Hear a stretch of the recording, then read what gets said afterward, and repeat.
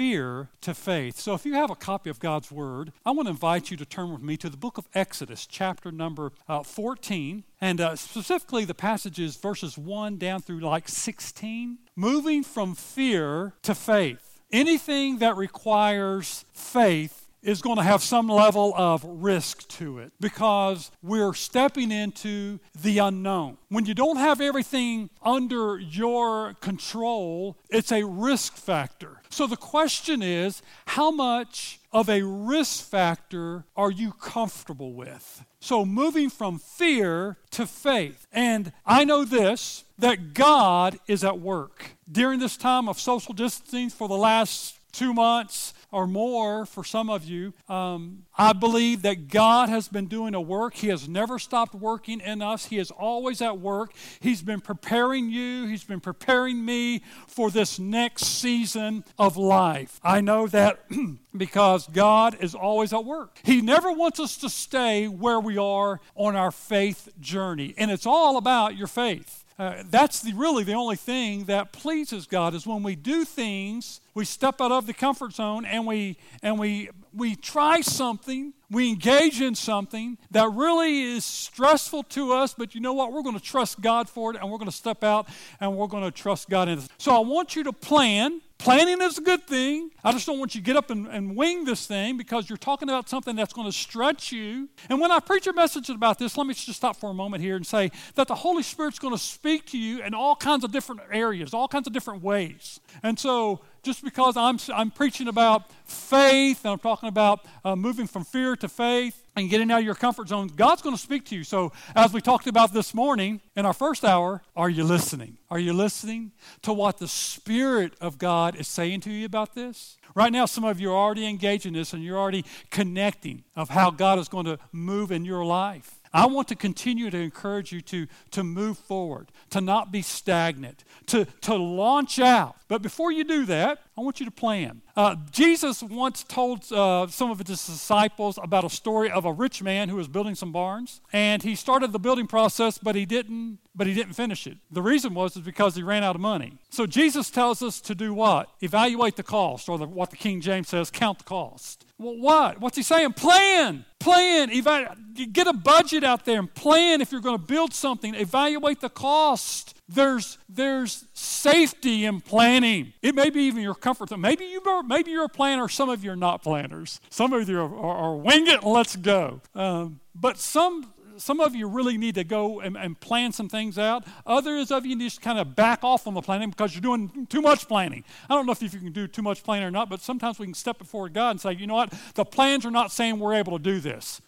God will never tell you and I to do anything that we cannot do. That would be a cruel God to say, okay, I want you to jump to the moon and back. God's not going to tell you something like that. And so whatever God is challenging you to do, you can do this. You may have some fear, but I want to take you from the fear to the faith. I don't want you to reside in fear. So it's been said that there's no foolproof plan. Have you heard that before? Or you may have heard it said like this: even the best laid plans of mice and men often go awry. Boy, that's an old saying, isn't it? But it's so true. So making plans, whose part is that? That's our part. Trusting God to do His part when we make the plans, that's God's part. So there's our part in it, and there's God's part in it. When Moses, here in Exodus chapter number 14, when he led the children of Israel out of bondage, out of slavery, out of Egypt, Pharaoh reluctantly let them go after that 10th plague of death. But as they went, they were about a 3-day journey out before, had left, and he changed his mind. He gathered his armies and he sent the armies out to recapture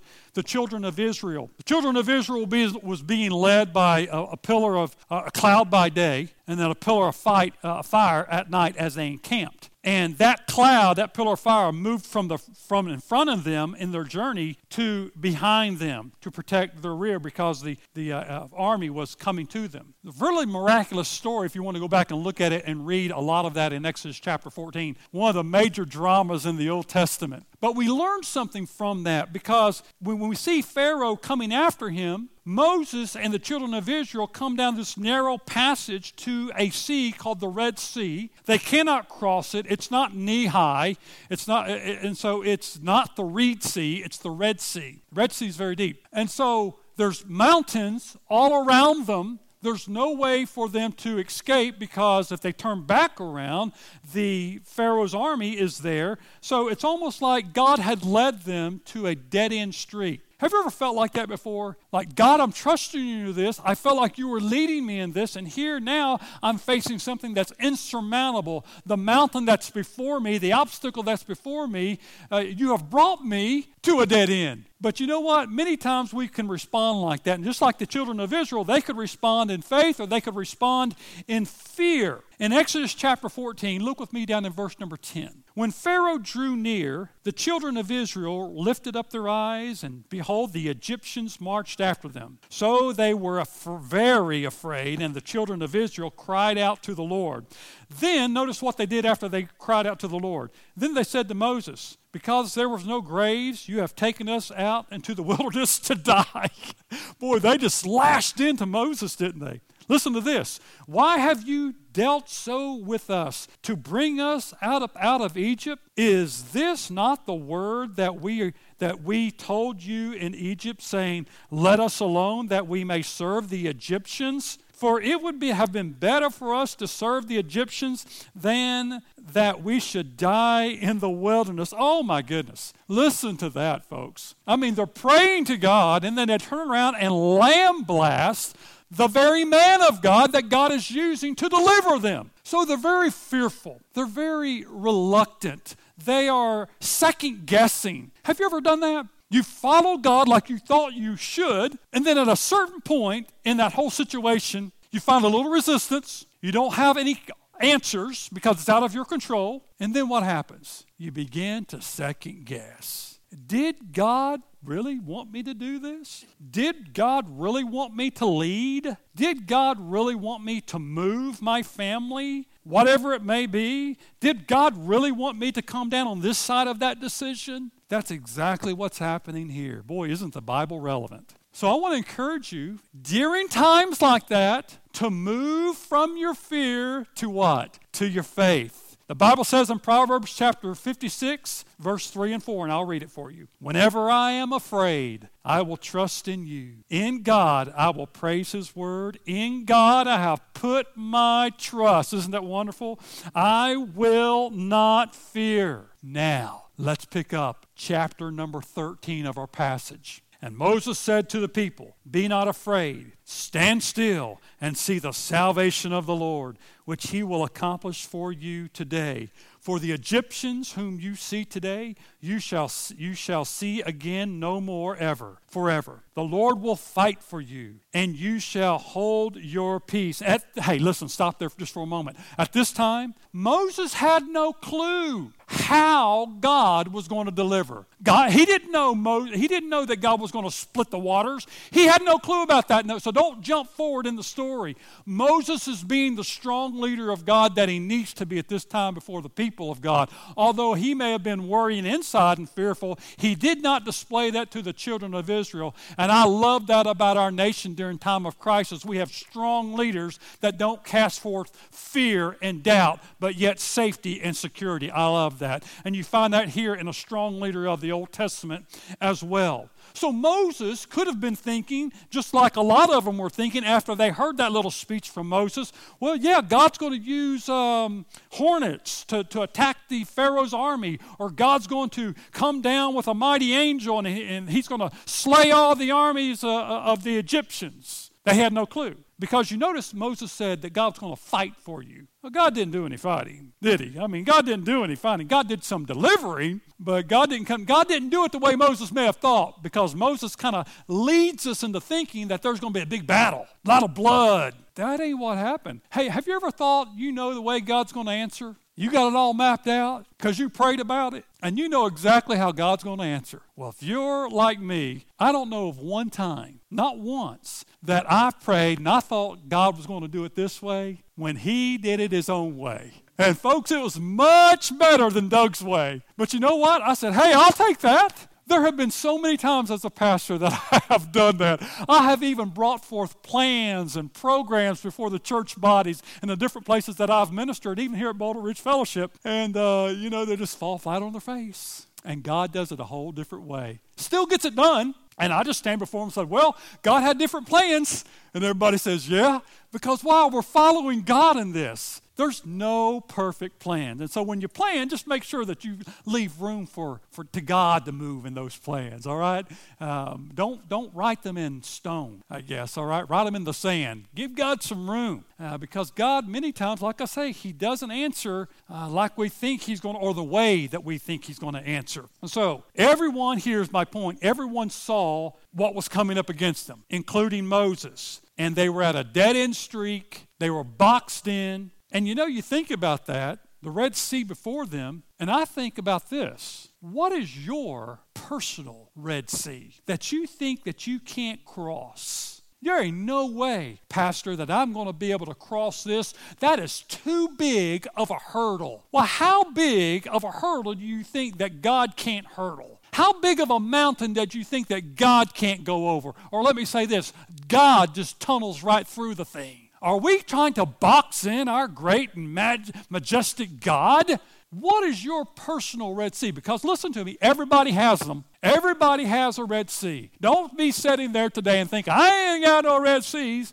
Yeah, you do. And so I'm asking you today, as a voice piece of God, I'm not God. I'm just asking you, what is your personal Red Sea? You have a fear. What is it? Is it fear of catching the coronavirus? Is it fear of catching cancer? People live in these fears. They get an ache, they get a pain in their body, they get a twitch, and the first thing they think about is they got some serious illness that's going to cripple them and debilitate them for the rest of their life, and they live in that fear. You can deny it if you want, but some folks do. They have a fear of losing their job every day. They come and the company is going to go down. They have a fear of nuclear war. They have a fear that the planet's going to die tomorrow or in 20 years, and people commit suicide. You've heard it just as well if I've heard these things. It's living in what? Living in fear. And man, it is just a myriad of different illustrations that you and I can go to. I'm just asking you a simple question today to get you to engage in helping you to move from one place to another. What is your personal Red Sea? You have a whole spectrum of emotions at this point in time. And I'm not judging anybody for anything. I'm just asking you, are you fearful about getting back out? Are you fearful about getting out of the house? Are you fearful of that? Are you living in that? Is it dictating where you go and where you don't go? Now, I'm not saying abandon common sense, but at some point, you got to start living your life. At what point are you going to do that? Or are you going to judge when other people go out and start to engage? What are you fearful of? You look at it, it's like, there's no way I'm going to be there until this thing is totally eradicated. Okay, I'm not condemning you for that. I'm asking you, are you living in fear? Do you do that with anything else? Because there's a lot of other things that are contagious and brings people to the point of fear. I'm just trying to engage you, not to do anything that is harmful and detrimental to your health, but as something that is in your faith, keeping you back from your fullest. Moses had a people following him probably from 2 to 5 million people is what estimates say. And facing something that was very unpredictable, they didn't know where they were going. It was overwhelming. And if it's unpredictable to Moses and it was overwhelming to Moses, that Red Sea is your Red Sea. Whatever that is, that's your Red Sea. You don't feel good about it. You're hesitant about it. You can't control that. Something out there, you can't control where the virus goes, right? You can't do that. And so it's fearful. You don't know who has it, who doesn't have it, how it's transmitted. We don't know all those things. So in not knowing all those things, fear can often come into our lives. Your faith, the word faith is an action verb. It's always moving. It's never stagnant. Your faith should be always moving, always growing. And so when you come to your Red Sea, don't think that it's God's rejection of you, that God rejected the people of Israel and that he brought them out there to kill them. No, many times our Red Sea is not God's rejection, but God's direction. Write that down. He's right where he wants you. Right there in that hard spot. Right there in that place where it seems like there's no other way, of deliverance. And then you lean on the mighty arm of God, and he comes through wonderfully. So, Moses realizes this, And he comes to the Lord, and look down in verse number 15. The Lord said to Moses, why do you cry to me? Tell the children of Israel to go forward. What's God saying to Moses? Quit praying and tell the people to start going. Start moving. Get after it. Let's go. The army's coming. I'm not going to stop them for eternity. There's a time for you. I brought you this way, and I'm leading you this way. There's an obstacle, but I'm going to take care of you. I want you to continue to obey me. I've already told you. I haven't changed my mind. I don't change my mind. When God speaks, he doesn't change his mind. And so these people that Moses is leading out, they begin to march forward, and the Bible says that there was a strong east wind that's coming in behind them. It wasn't blowing in their face, it was coming in behind. So basically their hair was flying forward. And the strong east wind parted the waters, and that the children of Israel walked across the bottom of the Red Sea on dry ground. 2 to 5 million people. Now, it took a long time. Matter of fact, it took all day, if you look at the Word of God. It took all day. So what's it saying to us? It's saying that there's a time to pray and there's a time to move. There's a time to get out of the house. Or we can pray. God, take the coronavirus away. And we've been praying. God, use any means you want to. Scientists, doctors, medical field, use them. That's okay. I'm not dictating how. So God says, Moses, quit praying. So there was a time for action and there's a time to pray. And Moses could pray as he's walking, if you want to do that. But as they moved to the water parted. So let's look down in verse number 16, 21 and 22. The Bible says that Moses prayed. It says, Moses lifted up his rod and stretched out his hand over the sea, and it divided it. And the children of Israel, down in verse number 21 and 22, shall go forth on dry ground through the midst of the sea. Then Moses stretched out his hand over the sea, and the Lord caused the sea to go back by a strong east wind all that night, and made the sea into dry land, and the waters were divided. So the children of Israel went into the midst of the sea on dry ground, and the waters were a wall to them on the right and on their left. So what is it that's stopping you? What is it? Is that your Red Sea? Again, I keep asking that question. What are you still praying about that God's saying stop praying about? Now, this is not to everybody, but it is to some people. What is it? One of these days, Pastor, I'm going to start sharing my faith. And God's going to be number one in my life. Won't you quit praying about that and do it? One of these days, I'm going to find me a church home, and I'm going to be sold out, and I'm going to get in there, and I'm going to do that, and I'm still praying for God to lead me to the right one. How long have you been praying for that? And I don't mean to say that condescending, but somebody needs to tell you there's some things to quit praying about. There's no perfect church. Just make sure it's a Bible-believing church. Get moving. Get serving. Could it be that you're waiting for God to heal you physically, yet you haven't done your part on eating right? You haven't done your part on exercising? You haven't done your part on listening to your doctor's advice? Am I stepping on toes? I'm just trying to be a pastor to you. Lord, heal me, but yet we're not doing what God's telling us to do through the voice of other people. Godly people. Could it be that you're waiting on God to bring you a new job, but yet you haven't filled out one application yet? You haven't filled out one resume yet. You haven't acquired the skills that job is required for you to have. And you're still praying about that. Stop praying about that. You think God's going to answer that? It's kind of like I use the illustration sometimes. God, give me a job, and we're sitting down, we're on the couch, eating our chips, drinking our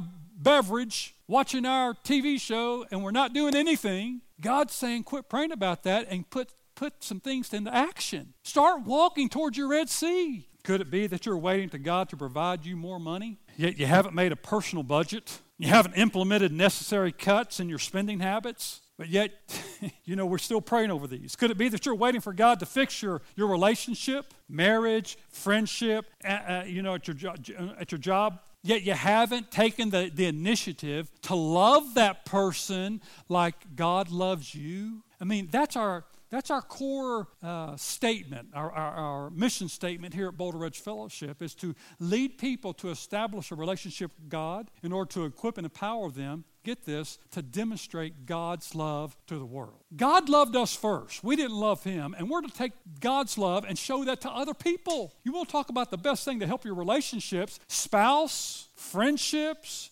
work, relatives. You begin to pray for them and you begin to love them like God's loved you, and you just look at you won't be able to get people away from you. You'll have so many friends in the relationships. It'll just be sweet. So God is saying to some of us today, why do you keep crying to me just like he did to Moses? Why are you keep asking me this? I haven't changed my mind. I've already told you what you need to do. I'm just simply saying today, let go, plan, and let go. And launch out there. Let go of your fear. Let go of your doubt. It's not easy to do. I'm not saying that it's easy, but you can do it. Let go of your reservations. Let go of that mentality of that it's my way or the highway. Let go of that if I don't do it, then nobody gets to do it. Let go of that thing of that it's of doing it only your way, and launch out of your comfort zone. I want to close with this illustration. A child was playing, picked up a vase, a very valuable vase, in their home, and that child had its hand in the inside of that vase but could not withdraw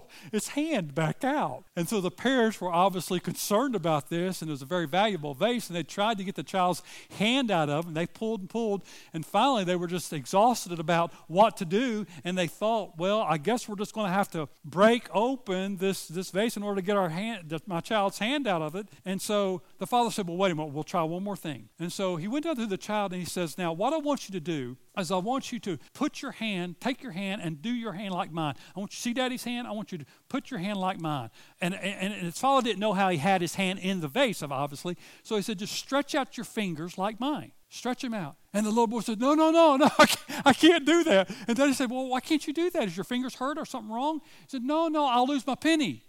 So what are you hanging on to that stops you from being liberated? Is it a worthless penny that the world offers you? I'm asking you to let go. And I know that's a challenge to you, but I would never ask you something to do that is impossible or wrong in any way. I believe that you will put trust in God, plan, count your cost, and then launch out and do it. I believe God is going to bless you for this. And I believe you will never regret the time that you put your trust and you put your faith in God. Let go and launch out. Move from faith, from fear to faith. Amen.